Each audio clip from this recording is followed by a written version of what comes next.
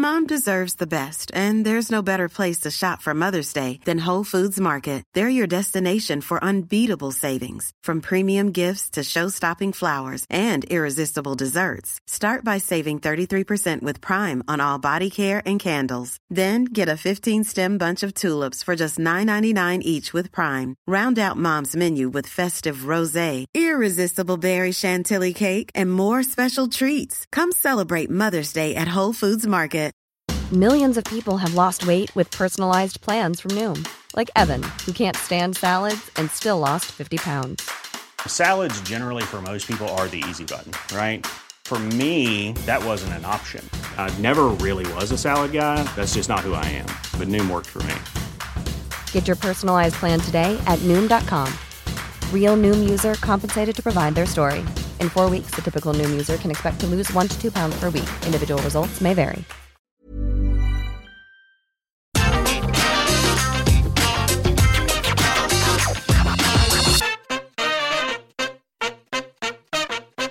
All right, look, we have so much to talk about. There is no point wasting time on the intros. Just know that my name is Simon Miller. You're watching What Culture Wrestling, and this is Ups and Downs, so Double or Nothing 2021. We take the finger of power to the top, and we give the good bits an up, and we give the bad bits a down. Everybody breathe. Let's go.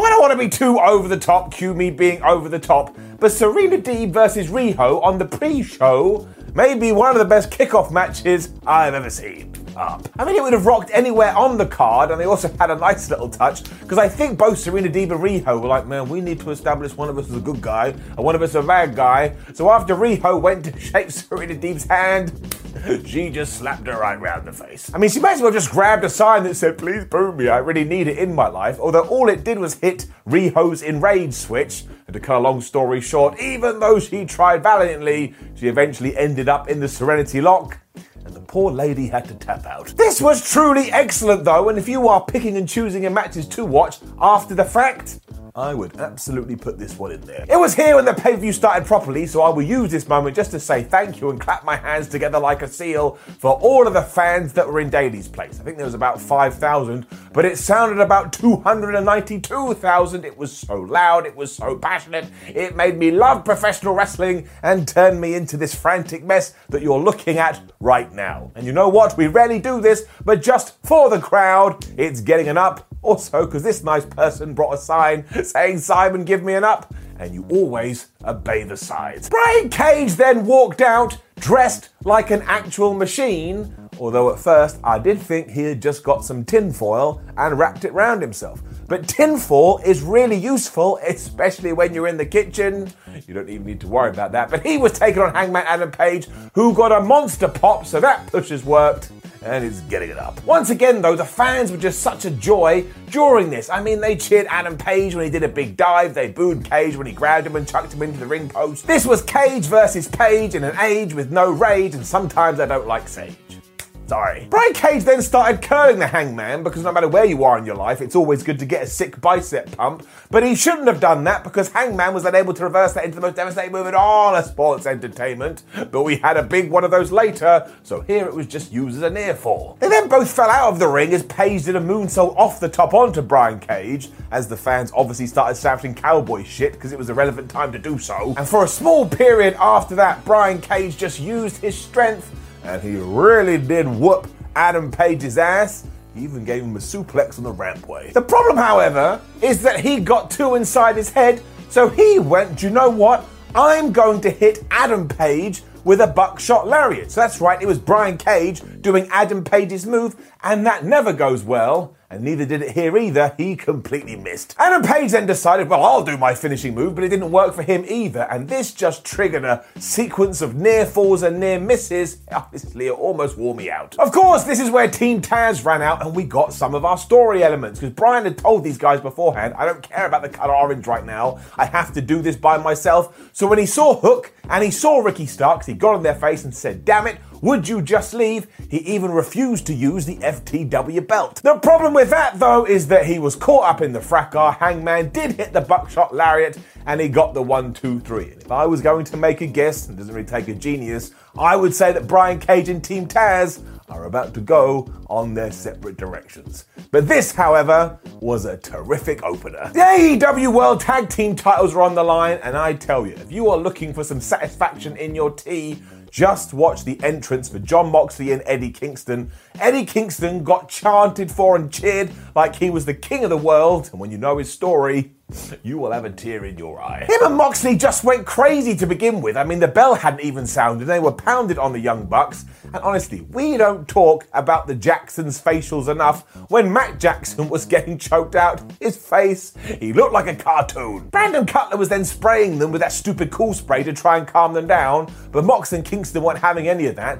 So they got him in the ring, they laid waste to that guy, and only then did we hear ding, ding, ding. I was like, well, it was a 5-minute beatdown. Now we're getting into the match. The Bucks are always dressed like they've been inspired by the video game Splatoon, so that was a nice touch. And if it wasn't for Nick Jackson poking their challenges in their eye, Mox and Kingston may have made short work of this, but they absolutely did not. Even as bad guys, though, the Bucks are just so innovative when it comes to their offense. I truly believe they are one of the best tag teams ever, and that's going to make everybody mad, but damn it, it's what my brain thinks. And if they hadn't taken out Moxley early on, maybe Eddie Kingston would have been able to make the tag. But like I say, they did not do this, so it was time for some tag team championship beatdowns. Kingston was able to save himself with an exploder, though, and got the hot tag, so Jon Moxley was like, oh, I'm going to kill everyone.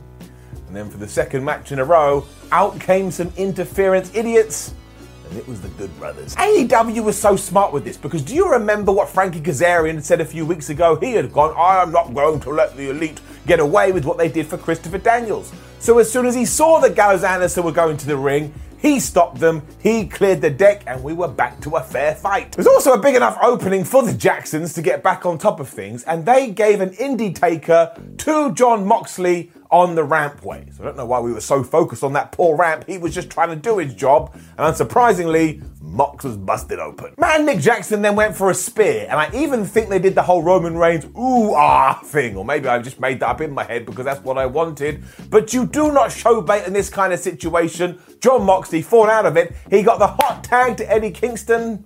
What a hot tag it was, because once again, the fans just went, oh, Eddie Kingston, we love you, we want your kids. Everything from this point on was also insane, because like our opener, there were just transitions and there were just reversals. You're like, I can't handle what's going on here. I mean, I think at one point, Nick Jackson reversed a paradigm shift into a sharpshooter.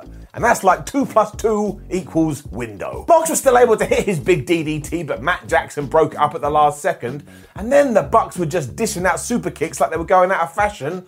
But Jon Moxley transformed himself into some kind of warrior, and all of these were smashing him into the face, but he was like, give me some more. When Matt and Nick Jackson, right, if this fool isn't going to stay down, we will hit him with 4, that's right, 4 BTE triggers till eventually his head just stopped working, he fell down, and they pinned him for the 1-2-3. I thought about going to sleep halfway through this because it was absolutely nuts and it exhausted me. And you even had some kind of comedy because once again, Eddie Kingston was just obsessed with trying to steal people's shoes. I do love that obsession though, because who doesn't like nice trainers? And honestly, I don't think these 4 guys could have done a better job getting it up. The Casino Battle Royal was next, and the big question, the big hoo-ha-ha beforehand was who's going to be the Joker, who's going to be the wild card?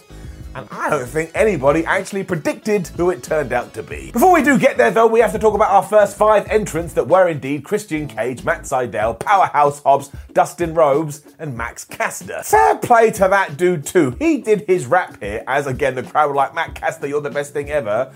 And he mentioned Edge when it came to Christian. He laughed at the fact that Matt Sydal had fallen off the rope last year, and he basically insulted Dustin Rhodes' looks. This guy has something. I think he's going to climb his way to the top. Now, first I thought, oh my gosh, everyone's going to kill him because he had dished out these insults. But Powerhouse Hobbs was more interested in trying to murder Christian Cage. And then Max Caster got rid of Matt Sydal. And I was like, oh man, maybe he's going to do something here. I was wrong. Christian dumped him out. Matt Hardy, Isaiah Cassidy, Tensor, Pentaco, and Nick Comoroto were the next 5 in after this. And once again, we were not pulling any punches, because Hardy and Isaiah Cassidy tried to attack Ten as he made his entrance, but Ten turned it round, and if you can believe it, was chucking them into the rampway. I'm going to write a letter to AEW at some point saying, would you please leave this inanimate structure alone? We certainly gave him a little something too, because after that he got in the squared circle and took Serpentico and eliminated him, and after he squared up to Nick Comoroto, well, these two rookies forgot about the veteran, so Dustin Rhodes was like, well look, if you're not going to pay attention to anybody else, I'll knock you both out too. Comoroto didn't like that, so he smashed Rhodes with a cowbell, which then allowed Hobbs to take him out, but then Christian Cage was back and he was hitting the powerhouse with the kill switch. Like most battle royals, this was just go, go, go, go, go, do something, do something, do something. We had a really nice moment when Matt Hardy and Christian Cage bumped into each other, because of course the history they have, and I'm just going to read you the next 10 people that did come out in 5-person waves, because my brain can't keep up with it. But it was the Varsity Blondes, it was Colt Cabana, it was Anthony Bowens and Penta, and they were soon followed up by Jungle Boy, Mark Quinn, Aaron Solo, Evil Uno, and Lee Johnson. It did pick up in the ring, but let's be honest, everybody was sat there going, who's going to be the Joker? Who's going to be the Joker? Who is the wild card of 2021? And yeah, like I say, I didn't see this name mentioned anywhere.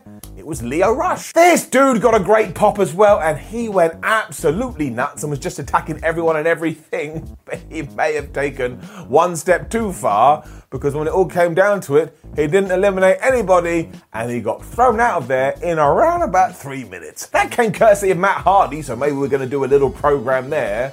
But Leo did not last long. You can even say it was rushed.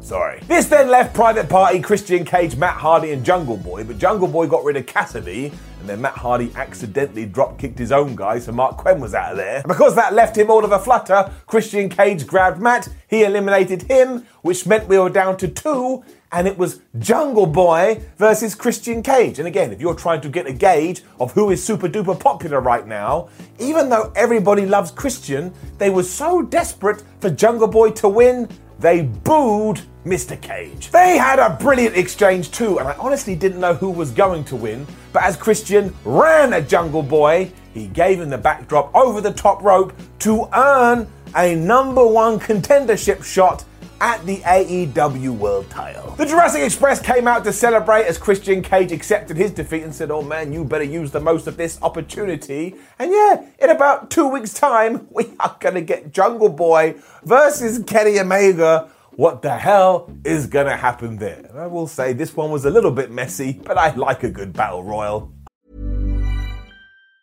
Wow. Nice. Yeah.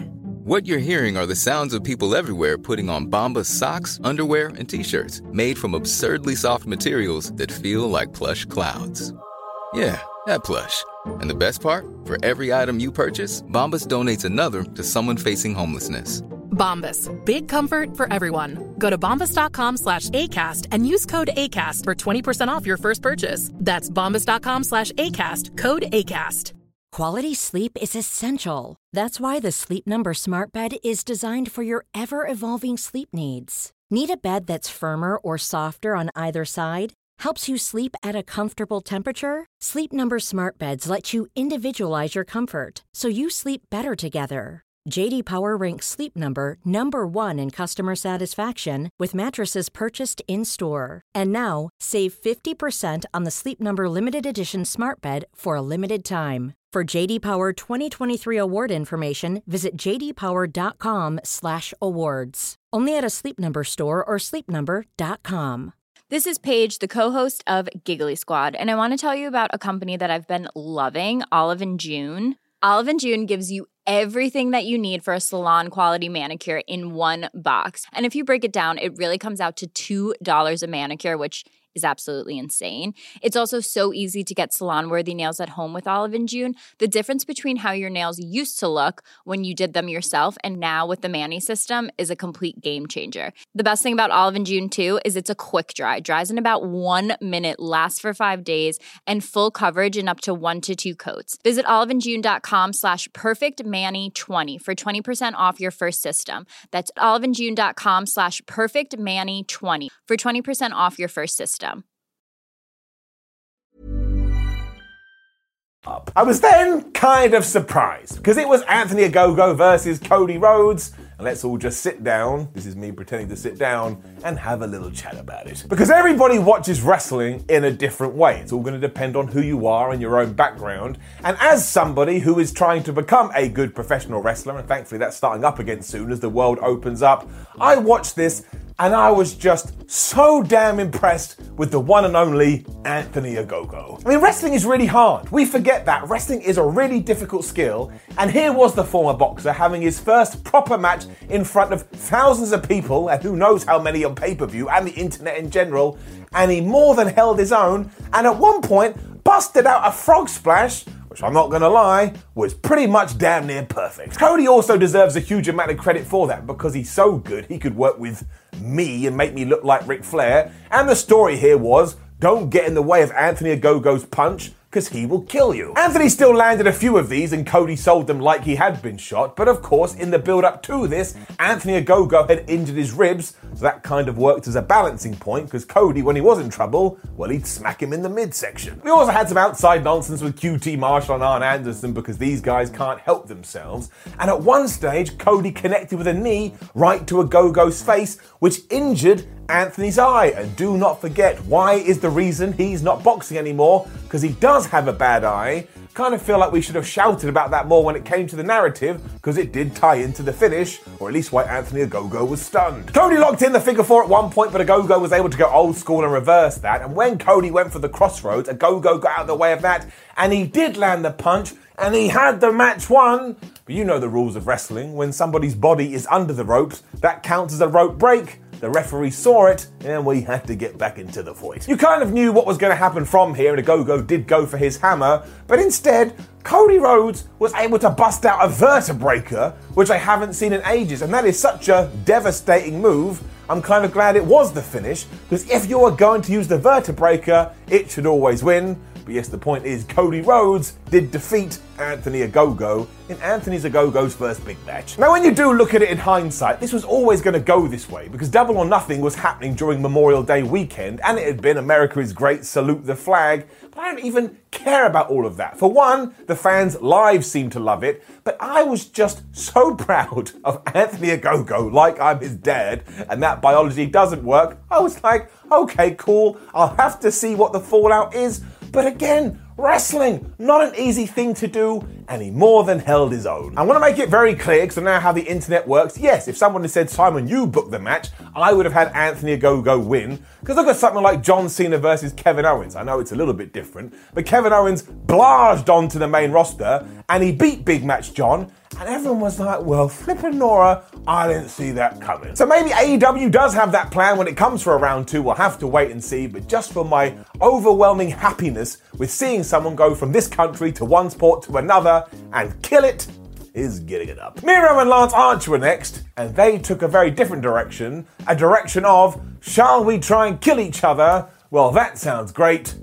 They just legged it for 10 minutes without even taking a break, and Lance Archer got all his small flippy guy stuff in, even though he's a giant dude, and at one stage he even grabbed Miro and chucked him through a table. Now this was meant to make you go, oh, he's going to win the TNT title, and it worked.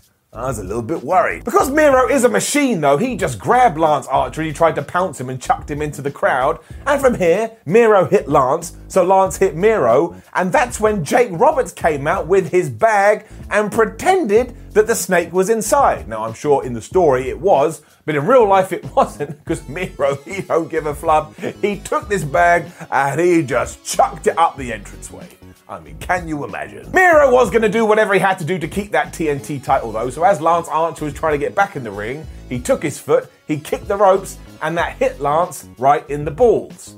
And look, I tell you, as a man that does have testicles, that's going to cause a lot of pain. It led to the game over, which at first Miro struggled to get in, so instead he took his knee and just whammed it right into Lance Archer's back. And fair play to Excalibur, because he was going, oh my gosh, years ago Archer had to have surgery on that area, and eventually he locked it in deep, and poor Lance Archer, he had to pass out. Wrestling's new favourite finish. This was a great change of pace though. It was just two human bags of meat laying lumps into each other, and sometimes that's all I actually need when it comes to wrestling. Miro, also the greatest person ever. Britt Baker followed this, and she won the AEW's women's title.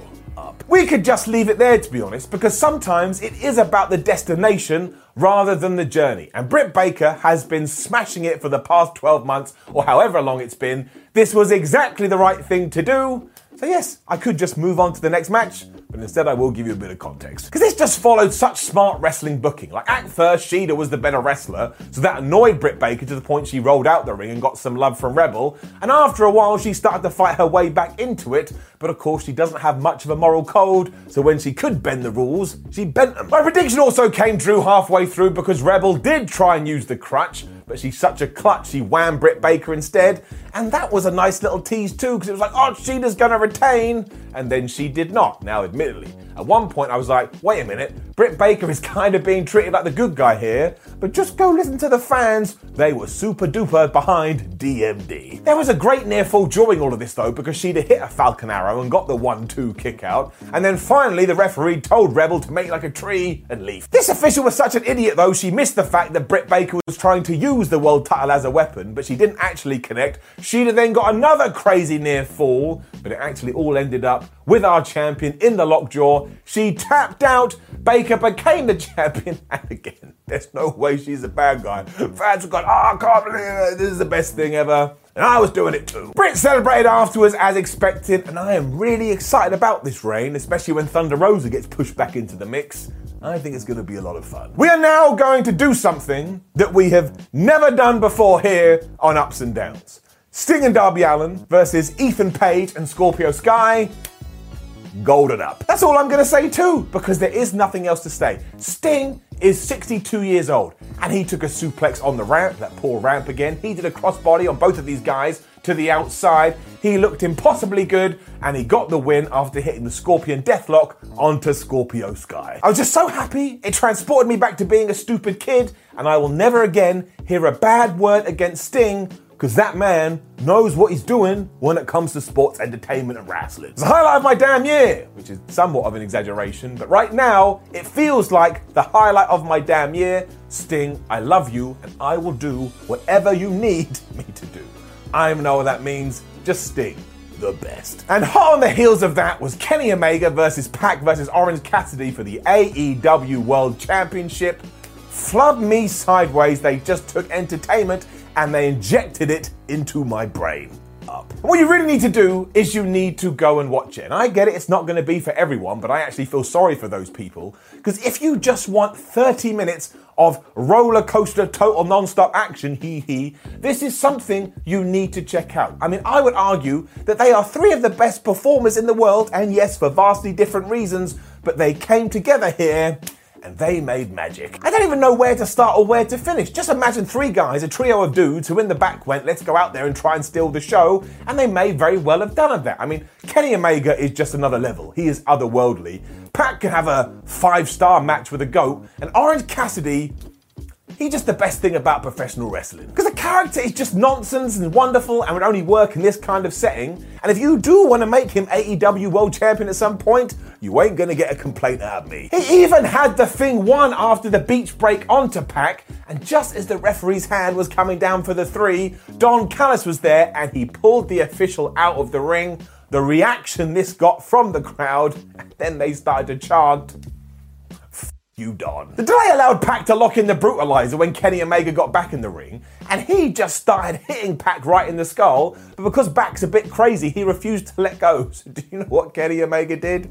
He just hit the referee instead. And I know, why doesn't this count as a disqualification? It's a stupid rule in all triple threat matches, but this kind of ties into the theme of this week's Ups and Down. I was laughing because I thought it was so funny, so I don't even care. We then went full WWE as Omega punished Pac by getting every single one of his world title belts and just smashing him right in the head, but he forgot this was a 3-way, and Orange Cassidy got back in there and he hit the orange punch. Aubrey Edwards then ran out because of course we didn't have a referee, and honestly, if you want some kind of climax to a wrestling match, this was it. Because everybody, including myself, totally believed that Orange Cassidy, this piece of fruit, had done it.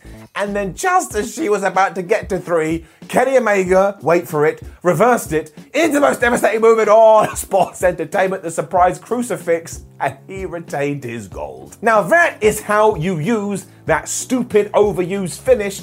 It completely got me, and it completely gutted me after the fact. It also helped because afterwards Kenny Omega celebrated this like he was a damn hero. But what a match. 5 stars, surely, on anybody's rating scale. You need to go and see it. I know I've said that a lot, but there was no point me going, and they did this, and then they did that, because I would not be doing it justice. Wrestling is the best. We then only had one match left on AEW, which was, of course, Stadium Stampede. But before we got there, we had one last surprise. Because Tony Schiavone walked to the ring, he got on the microphone, and he said, "Hey, we've got Rampage starting soon. And guess who's going to be a color commentator? It's the world's strongest man, Mark Henry." He then came out and pretended to retire in his salmon suit. None of that happened, I made it up. But do not forget this. Mark Henry, Matt Hardy, Christian Cage, Paul White all got wrecked in WWE courtesy of Randy Orton and then made their way to All Elite Wrestling. So you got to keep an eye on the Viper. He is literally booting people to another company. But I like the fact that Mark Henry's involved. You don't hear or find a bad word about him. He will bring a lot. Anywho, it was then time for our cinematic match, and look, was it as good as last year's? I would probably say no, but that comes down to the timing of the thing. The pandemic had just started, we all needed some fun in our life, and Stadium Stampede 1 brought that, but when it comes to Stadium Stampede 2, was it still just an enjoyable hit of enjoyment? That's the worst thing I've ever said. Yes, it was. It was still full-on cinema too, as the first thing we saw was the Inner Circle rappelling down from the Jacksonville Jaguars scoreboard. And as soon as Maxwell Jacob Friedman saw this, he was like, well, that doesn't look very good, so he hid in his limo. The Pinnacle then turned up at an ATV and everybody kind of split off into pairs, including Chris Jericho and MJF. Because as soon as Maxwell got out of his protective car, well, Chris Jericho just beat him up. I mean, he threw him in the bin at one point, and I mean that literally. He actually put him in the trash, and MJF responded by this by spitting coffee into Jericho's face and then getting the phone and whacking it on Jericho's head. And do not try and tell me this wasn't inspired by halftime heat between The Rock and Mankind, because it most definitely was. It's mild. They then carried this on with some truly over-the-top moves when we cut to Jake Hager and Wardlow, and they were doing the same kind of thing. I'm pretty sure they were trying to lock each other in a freezer, so this wasn't totally serious, and when that didn't work, they just went flying through a wall. It was then Sammy Guevara and Shawn Spears' turn, and they were just obsessed with chairs, and they essentially had a chair fight. Like, imagine Star Wars with lightsabers, but instead of the lightsabers, it's still chairs.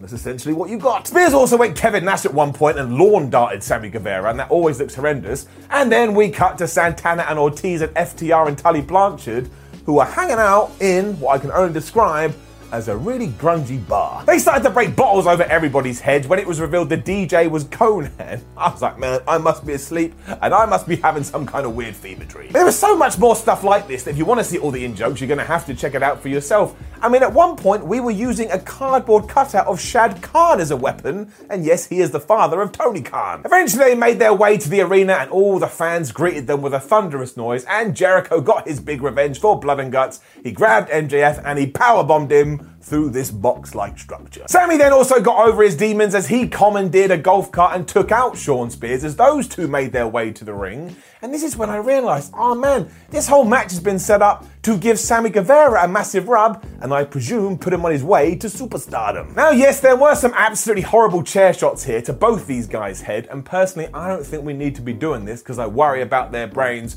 but it ended with a tremendous 630 by Sammy onto Shawn Spears, and he just crushed this poor man's ribs, and he got the victory, so the Inner Circle, they don't have to break up. And I do have to kind of say the Pinnacle are a little bit rubbish in kayfabe, but who cares? And for those that are going, why wasn't the world title match last? Well, I'll tell you. The last thing that we saw on Double or Nothing was everybody singing Judas, everybody having a good time, so that when they left, they felt all warm and fuzzy in your tum-tum. And if there's one thing you can take from this pay-per-view, it's that satisfaction was top of the menu. And I felt nice, and I think right now everybody feels nice. It was a terrific way to let fans back in properly, if we do want to call it that. And you can see the counters like, Simon, you're so biased. No, I'm not. I'm just very positive, and I love good wrestling. That's why overall, it is getting it up. Hey, it's Paige DeSorbo from Giggly Squad. High quality fashion without the price tag. Say hello to Quince. I'm snagging high-end essentials like cozy cashmere sweaters, sleek leather jackets, fine jewelry, and so much more. With Quince being 50 to 80% less than similar brands. And they partner with factories that prioritize safe, ethical, and responsible manufacturing. I love that. Luxury quality within reach. Go to quince.com/style to get free shipping and 365-day returns on your next order. Quince.com/style. Hey, it's Paige DeSorbo from Giggly Squad. High quality fashion without the price tag. Say hello to Quince.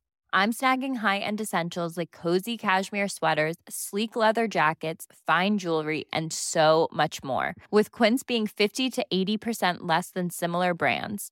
And they partner with factories that prioritize safe, ethical, and responsible manufacturing. I love that. Luxury quality within reach. Go to quince.com/style to get free shipping and 365-day returns on your next order. Quince.com/style.